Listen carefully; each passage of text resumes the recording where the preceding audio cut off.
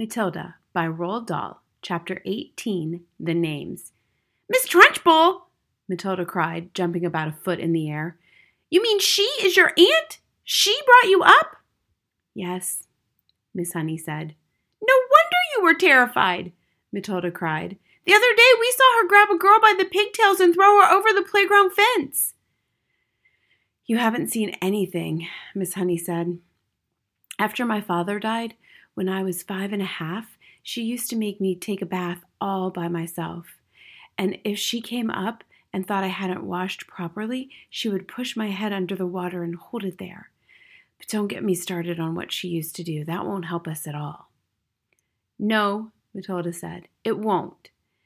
"We came here," Miss Honey said, "to talk about you. And I've been talking about nothing but myself the whole time. I feel like a fool.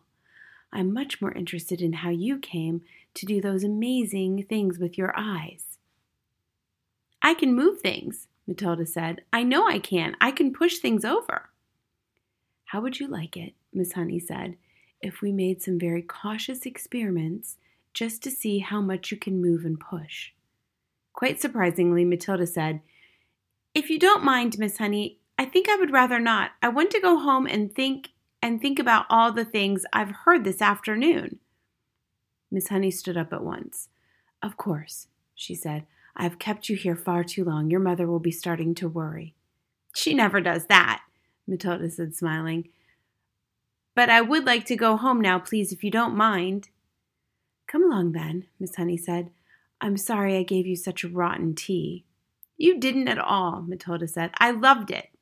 The two of them walked all the way to Matilda's house in complete silence. Miss Honey sensed that Matilda wanted it that way. The child seemed so lost in thought, she hardly looked where she was walking, and when they reached the gate of Matilda's home, Miss Honey said, "You'd better forget everything I told you this afternoon."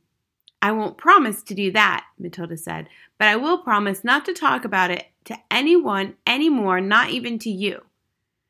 "I think that would be wise," Miss Honey said. "I won't promise to stop thinking about it, though, Miss Honey," Matilda said. "I've been thinking about it all the way back from your cottage, and I believe I've got just a tiny bit of an idea."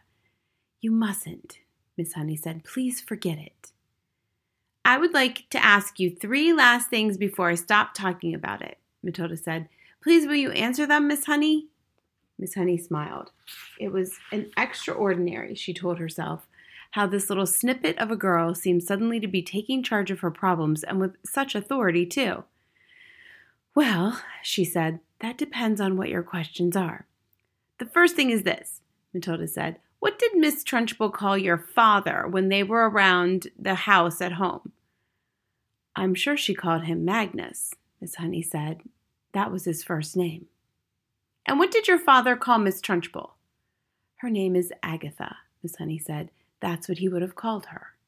"And lastly," Matilda said, "what did your father and Miss Trunchbull call you around the house?" "They called me Jenny," Miss Honey said.